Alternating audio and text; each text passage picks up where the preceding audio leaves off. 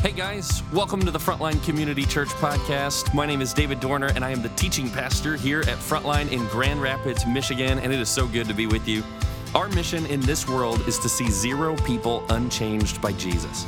So whether you've been following Jesus for a lifetime or if your journey's just begun, we hope that this message will speak powerfully to your heart, that it will reveal something that God desires to cultivate in your life, and that you'll be drawn to the person of Jesus as a result. We hope these next few moments encourage you, challenge you, and inspire you to be who God has created you to be. We hope you enjoy it. Hey, good morning. How are we doing in the room on this daylight saving Sunday morning? We good? Perfect. For those of you at home, we know you're doing better. We know you have not left the house yet. So it's good to have you online. It's good to have you in the room. And I can't wait to wrap up the series today called Estimate. This is a series on finances, on generosity, on giving, and kind of what God says about giving throughout Scripture. So I'm excited you're here, and I can't wait to kind of unpack some of this content with you. But first, I want to ask you this question. And it's a really important question because the entire sermon is built on maybe how you might answer this question. And the question goes like this: which one matters more? Which one matters more? Obedience, so what you do, or emotions, why you do it? Which one matters more?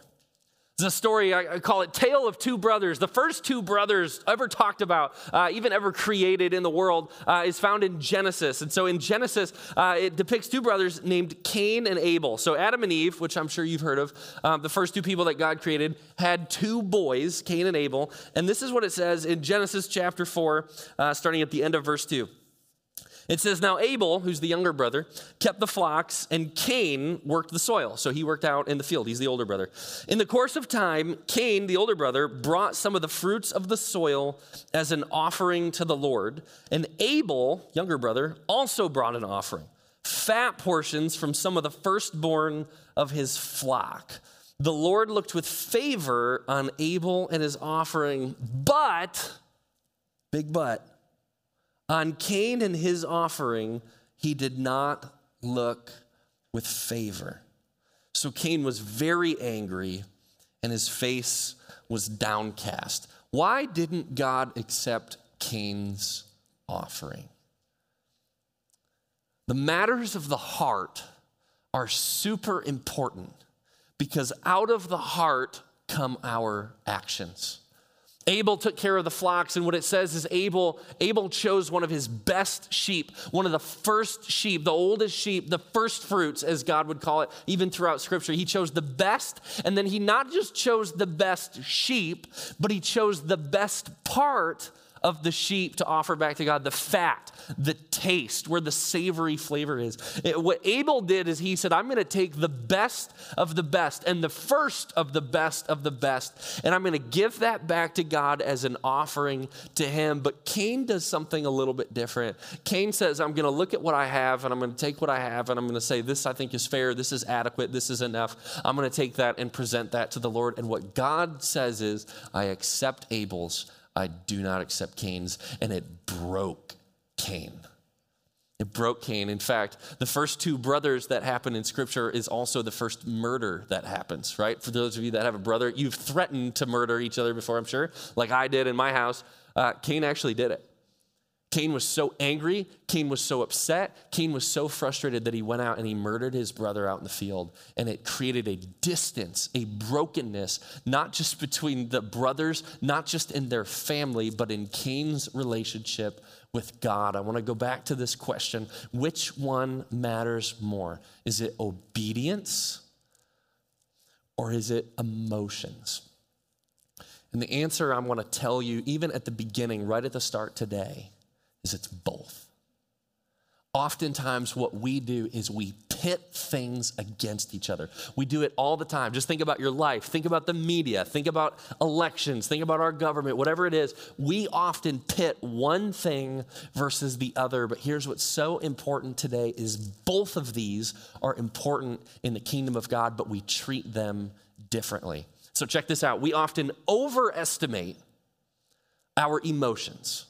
particularly when it comes to giving and tithing and generosity, what our natural reaction or our gut reaction to do is to overestimate how I feel in the moment. That's kind of our natural bend. We overestimate, we give too much credit to sometimes the emotions that we feel in the moment, but then we do something different with obedience. Sometimes we underestimate what following through and doing what God has outlined for us to do, we underestimate that. You say, well, I mean, it's not that important. As long as my heart's in it, that's what's important. As long as I have a good intention, that's what's important. We often treat both of these very different, but they're very significant. We overestimate how I feel, and sometimes we underestimate what I do. And so as we're talking about money today, I understand this is a hard topic for many to talk through, especially in the church, right? This is a hard thing to talk about, but something that we just have to acknowledge too. All of us deal with money. All of us are especially dealing with money right now, right? Thank you, Uncle Sam, right? We're getting a lot that's headed our way. Anybody else? Wow, okay, maybe I'm the only one. All right, sorry for you guys. Well, we're all dealing with money. It's important. It's an aspect of life. It's how we live. It's how we spend. It's how we vacation. It's how we do whatever. It's how we retire. I mean, we all deal with money. It's very, very important, but money is this funny thing. I mean, sometimes it's like radioactive. Like you need it to live, you need it to survive, you need it for certain aspects of life, but it can also kill you. All of us know this, money, or maybe you don't know this, money is actually the number one cause of divorce in our country. That more people look at money, those who are divorced, more people look at money and they say it was issues financially that we had. We couldn't get on the same page, or we struggled, or we were in debt, or money was the main stressor in our marriage that ultimately led to divorce. Money is a huge issue in our country, and it's also divisive. It's also very divisive. I mean, I mentioned the stimulus check and the stimulus package. It's super divisive depending on who you talk to. Some are totally in the camp and say we absolutely need it, and others say we absolutely do not need it, and we whatever. And we're fighting back and forth about this tool, this thing called money, and what are we actually supposed to do with it? But I hear a lot of statements in the church, and so I want to say thank you to those of you who have posted online, because you are helping contribute to my content this morning. I hear two things on a pretty regular basis as a pastor, but also online. And so the first one goes like this. Common statements that I hear from church people or in the church is this: Jesus replaced the tithe. That's number one. Some of you, as you're thinking or reflecting, maybe you go, yeah, I've said that, or I believe that, or I think that. No problem. We're going to unpack that together, and I want to point to you in Scripture actually what it says, and you can draw your own conclusion. But number two, it says this one: I can give to God in other ways besides my money. And this one always makes me smile. Not just as a pastor. I have no agenda for you. I don't care what you do with your money. That's between you and God. But what it makes me laugh is I've learned in my role as a pastor to look for the thing below the thing. You know what I'm talking about? Like for people to say, it's okay to give to God in other ways besides my money, it makes me want to go, so tell me about your money. Why is that so important to you? Why do you have a grip on that? Why is there a rub here? I pay attention to where there's friction. And so that's what we're going to do today. We're going to pay attention to friction. Here's what Jesus says. Knowing money causes friction. He says this in Matthew chapter 6, verse 24. He says, no one can serve two masters. He says, either you'll hate the one and love the other, or you'll be devoted to the one and despise the other. You cannot serve both God and money. Oh, I hate how that verse ends. Can I just be honest and say that from this stage? I hate that verse because it touches a piece of my heart that I don't want to be touched. I don't want to go there. I don't want to talk about that. I don't want to acknowledge that money and God are at odds in my heart. And what Jesus said to his own people, to his own disciples, not to the people out there, to the people in here, he says, hey, you can't do both. You love one and you hate one. Which one is it? Uh-oh. So welcome to Estimate, week 3, we're in it. Here we go, let's keep going. Let's talk about the tithe. The tithe is actually first introduced in Scripture in Genesis. What we just talked about, Cain and Abel, it actually had a different word. It said offering, and we're going to talk about offering in a second. But tithe was first introduced in Genesis chapter 14 in Abraham. So Abraham, the quick Spark Notes version of Abraham, God selected Abraham. He said, I'm calling you out of your place of living, out of your homeland, and I'm going to bring you to a new place. And by the way, I'm going to be your God. You're going to be my people. What a great offer. I mean, think about it. God speaks. That you hear him, it's undeniable, and he says, I choose you. And Abraham, here's what God said. It's amazing. He makes a covenant with Abraham. And he says, I will use you, Abraham. I will bless you. I will give you so much more than you need. I will give you so much more than you actually need to live and survive. I will bless you. You will be rich. You will be powerful. You'll be all this, but not for your sake, not for your benefit. But I'm going to bless you for the purposes of blessing the world. That all of the world will know that I am your God based on you and what I do for you. What a deal for Abraham. So Abraham is actually fighting. He's at war with some of his enemies. And it says God delivers the enemies into Abraham's hands. And so the high priest, his name was Melchizedek, he comes before Abraham. They meet afterwards. Abraham has plundered these cities. God gave them over just in miraculous ways. And so Melchizedek says, Abraham, blessed are you. And blessed is God who delivered you. And it says in that moment, very quickly, it says, and Abram or Abraham gave him a tenth of everything. The tithe. Tithe means 10, and it's the first 10. We always have the first 10. So Abram gives the tithe.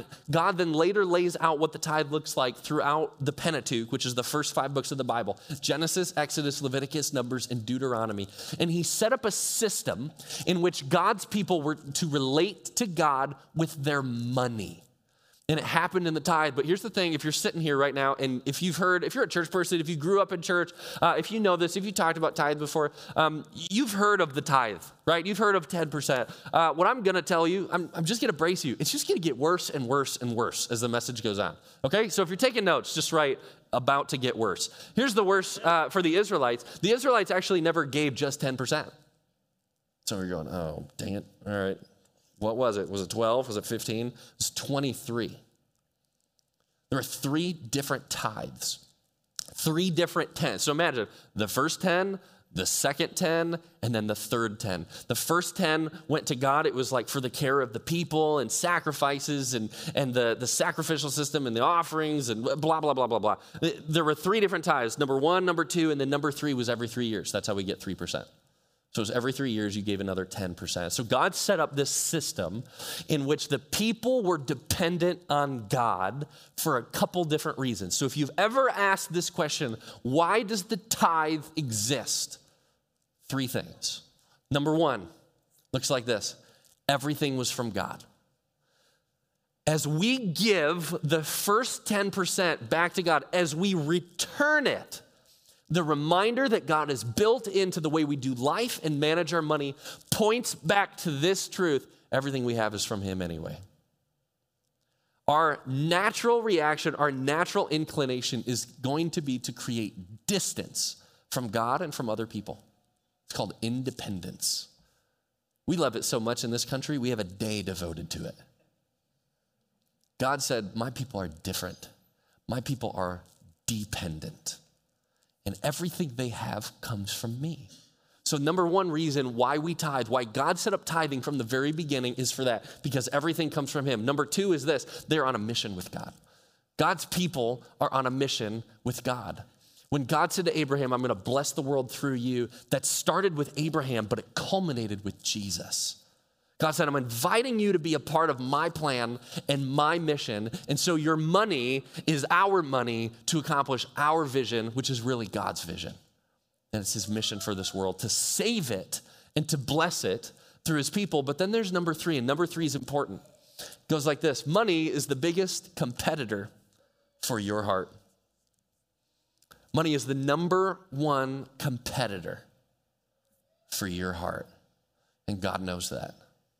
God knows that because we drift back into independence. We drift back into greed. We drift back into power. We drift back into control. And God says those things will kill you if you have them. Let me have those. Let me have those for your life. This, if you've ever wondered, why do we tithe? Why does the church tithe? Why did the tithe ever exist from the beginning? It's these 3 things. Super important. Matthew 23, verse 23, what I hear a lot of people say going back to that thing is, well, Jesus replaced the tithe. Well, let's look at what Jesus actually said about the tithe. Matthew 23, verse 23, he says, woe to you, teachers of the law and Pharisees, you hypocrites. Never a great opening line, right? It's like they're immediately on guard and now they're defensive. Here's what Jesus says, you give a tenth. What's a tenth? Just making sure you're still with me. Tenth is a tithe, mint, dill, and cumin, but you have neglected the more important matters of the law, justice, mercy, faithfulness. You should have practiced the latter without neglecting the former. This is like a tongue twister for me in my mind. You should have practiced this without this. Here's what my mind wants to jump to. He's saying, you should have cared about justice, mercy, and faithfulness at the expense of your tithe. Is that what he's really saying, though? What's he really saying? You should have done both. And you missed it. And, here's where it stings. You're a leader. You're a church leader. People look to you. People follow you. That makes you a hypocrite because you're teaching them to do something that you're not doing yourself. That's from Jesus. So what were those three reasons? We're going to put them back up. The three reasons that the tithe always existed. Everything was from God. We were on a mission with God. And money is the biggest heart competitor. And so this next piece, I really struggled with how to articulate this because you need to understand it and you need to come to this conclusion because it's about you and God. So you come to the conclusion, here's as I've studied what you need to know, and I'm going to be super transparent with you, is in the New Testament, after Jesus goes to the cross, tithing is not mentioned in the affirmative or in the negative. There's nothing in there that says you need to keep tithing. And there's also nothing in there that says you no longer need to tithe. Do you remember when I said the message was going to get worse? It's about to get worse. There's nothing that mentions anything about the tithe from that point on. But what you need to understand about the Bible is there's an Old Testament and there's a New Testament. And what do we love to do as people? We love to pit them against each other. And we love to say, well, the Old Testament is old, see you later. And the New Testament is new, and it doesn't talk about it, so we're moving on. And here's how it works for real. The Old Testament lays a foundation, and the New Testament builds on it. So we're in trouble if we start pitting these things against each other. We need to remember they work together. And it's so important for us to get. Nothing else in Scripture works like that where they're opposed. Everything, including Jesus, builds. So here's the conclusion that I've come to on tithing. And this is for David, but I think this is for our church. So just hear this. I think if none of the reasons for tithing have changed, everything still comes from God. We're still on a mission with God. And money is the number one competitor for our hearts. If nothing has changed and it's no longer mentioned, pretty sure we should keep going. I'm pretty sure that defines the starting line. And then you'll understand based on now when it's going to get worse. Let's go. 2 Corinthians chapter 9, verse 6. He goes like this. This is Paul talking. Paul is writing a letter to another church, and he says this. Whoever sows sparingly will also reap sparingly, and whoever sows generously will also reap generously. Each of you should give what you have decided in your heart to give, not reluctantly or under compulsion, for God loves a cheerful giver. Breathe for 1 second, okay? Okay. The goal today is not to compulse you, and it's not to guilt you, but it is to inform you. Is that fair? My goal is not to twist you, convert you, manipulate you. I don't want to do any of that for you. That's between you and God. That's the Holy Spirit. He'll work in your heart. My goal is to inform you. But this word that Paul uses is such an interesting word. It's the word generously. Do you know what the word generously actually means or what the actual word is in Greek? I'm not a Greek scholar, but I read this one and I went, Now that's fascinating. The word for generously is this word right here. It looks like this. Eulogia. What word does that sound like in English? Eulogy. Huh. Isn't that fascinating? That the same word we get for the accounts and the remarks of people about a person after they have passed away, that same word shares the root for generosity. Huh. Is it possible that we don't have a eulogy written for us at the end of our lives? Is it possible that we are actually instrumental in writing our own eulogy? That how we live, how we act, how we give is actually writing our eulogy. It's just somebody else's job to put it together after we die. That there's something that lives beyond, as far as generosity goes, beyond ourselves. Because everything's from God. Because we're on a mission from Him. Because this thing, money, like we talked about earlier, it's this thing that we need, but it's also this thing that can make an eternal impact if it's used wisely, the way that God outlines it. So here's what you need to know, just as we talk about this. I'm going to juxtapose tithing and offering. Offering actually takes place all throughout the Old Testament as well, and offerings would take place above and beyond tithing. So a common misconception or problem that we have, especially in the church, is we tend to merge the two together, right? We'll say, hey, we're going to move into a time of giving for your tithes and your offerings. If we're uneducated or if we just don't know, if we miss it, it's easy to go, oh, those are synonyms for one and the same thing. But they're not. Throughout the Old Testament, offerings were something different. God set up tithes as far as like, hey, this is a law, this is a rule, this is how you will relate to me. These are things we're going to enact because it's what you are to do, the way that God has set up life. But then offering was like a special circumstance. And an offering functioned like this. When there's a break in relationship between you and God, something dies. When there's a break in your relationship with God, something dies. In order for it to be made right again, something must die. Blood must be shed. It goes all the way back to Adam and Eve. When Adam and Eve sinned, God killed an animal to provide covering for them. That's very symbolic. So as you track all throughout the Old Testament, offerings took place to right broken relationships. That's why offerings existed. So imagine the comparison and imagine the significance when all of Scripture points and builds up to Jesus, who God refers to as his first fruits, which incorporates the tithe, but also incorporates and culminates the entire sacrificial system that culminates with Jesus. And God says, this is what changed. This is Old Testament to New Testament. Old Testament was old law, sacrifice. If you do something wrong, you steal, you hurt, you sin, something dies in your place, usually a sheep. Something that was innocent, something that was pure, something that was perfect, something that was valuable. It died in your place. So now Jesus functions as the substitute.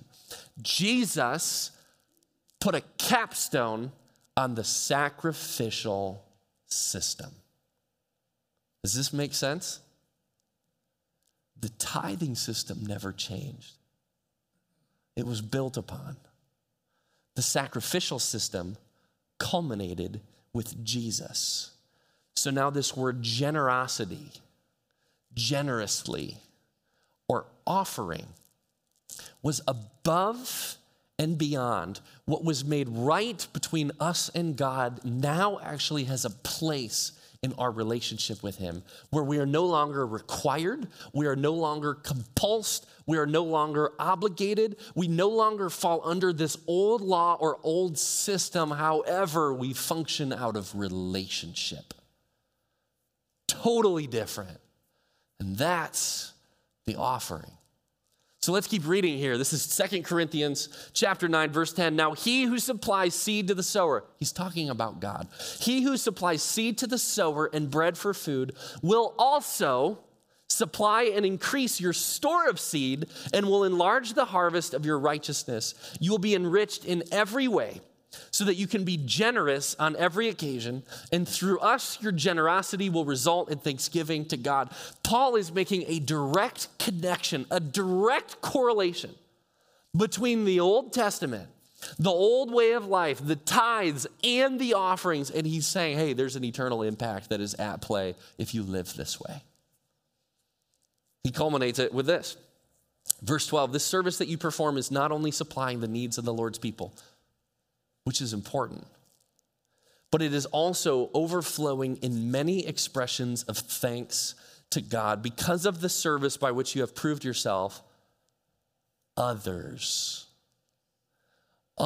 will praise God. Now catch these two very important words. For the what? For the obedience that accompanies your confession of the gospel of Christ, and for your generosity in sharing with them and with everyone else. Isn't it crazy how when you understand how everything works together, there's nothing new, there's nothing unforeseen, there's nothing out of the ordinary. It literally, everything points in the exact same direction, even to the point of a letter being written from one church to another after Jesus had already ascended into heaven. They're saying this is the system. There's the tithe. There is the obedience piece. We talked about earlier. We often underestimate obedience. That is still very much at play, but then we overestimate emotion. We can't juxtapose them or pit them against each other. They work fluidly together. So what does generosity look like? As I was preparing for this message, I was thinking back to my life. I grew up in the home of a pastor, and so tithing was always a part of me growing up. And my dad used to do allowance for us in $1 bills so we could make it rain. And that's what I did. I walked around. And what he would do is he'd sit us all down at the table and he would teach us. And he'd say, okay, you guys are getting $10 for allowance today. You know, and maybe you're like me. I'd start adding up. I'm like, we haven't had allowance in like 4 months. This is a rip, but okay, whatever. So we're focused. And he goes down 1, 2, 3, 4, 5, 6, 7, 8, 9, 10. And he said, okay, the first $1, where does it go? And where does it go? It goes to God. And he said, the second $1 goes to savings. And then you live on the rest. That's what he taught me very early on. So when I first met Shannon, probably 6 or 7 years ago, something like that, I met her family, and I started learning and hearing about her grandpa. Her grandpa, for most of his life, was a truck driver. Traveled all over the United States, was a big, 18-wheeler semi-driver, and his heart was so on fire for the Lord. Just loved him. And at one point, the truck driving business was so difficult on him and his family. He would wake up at like 2:30 in the morning to be at work by 3:30. Like it was just really taxing, and it was taking his availability and his time. And so as his generosity had grown over the course of his life, he had actually, he made an offer to God and said, God, if you would provide a way for me to provide for my family in a way that is not trucking, I'll give you half. Just half of what I get. There's the tithe, but then there's the offering. I'll give you half. You know what's crazy is he actually did have an opportunity. He started working. He couldn't get hired. Nobody would hire him, but he got a job in the financial industry. And he started selling like portfolios and investment and retirement and stuff like that. And within a few short years, he was the #1 salesman in the entire company. You know, it's funny, as I talked to my father-in-law last night, just tell me about your dad, remind me. And he said, you know what's funny is our standard of living never changed. Never changed. We knew the income went way up, but our standard of living never changed. In his early 50s, he was diagnosed with a brain tumor that actually took his life pretty quickly. I think it was within a couple years. And it was at his funeral that the family learned of the extent of his generosity. That people were coming out of the woodwork, people from overseas saying, we're missionaries, he's been supporting us for years. People in the church who he discipled and taught about giving and generosity are actually in ministry today. People who had help, or people who needed help, people who had needs. He would write, think about this, generosity, not just with giving, not just financially. He would write letters to people who had cancer and encourage them and point them to the gospel of Jesus. And people were being led to the Lord by his generosity, his eulogia. I never got to meet him. Man, I wish I did. But he's impacted me. He's impacted how I see money, how I see stuff, how I treat generosity. And I tell you what, when you understand what Jesus did for us on the cross, we can only be moved towards generosity in return. I love this church. Blake just mentioned there's 102 names on that wall because of your giving, because we're here, because we're reaching people. But don't ever let that be the finish line. There's churches that need planting all over the world. There's people right now who are hungry and thirsty. There's people who need medical attention. There's kids, there's orphans that need families. Don't just be legalistic here with your money. Be generous. Make an impact.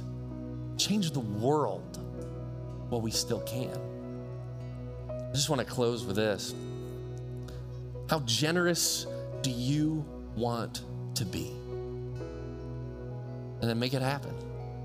How? 2 things. Automate your obedience. You don't need a lot of emotion to be obedient. You really don't. Automate it.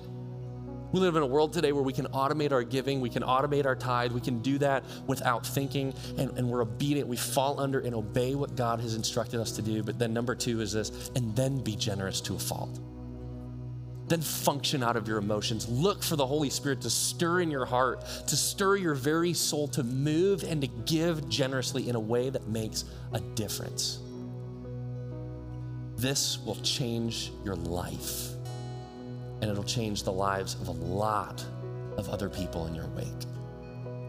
Father, we just come before you right now, and we just pray that you would raise up a church that is generous.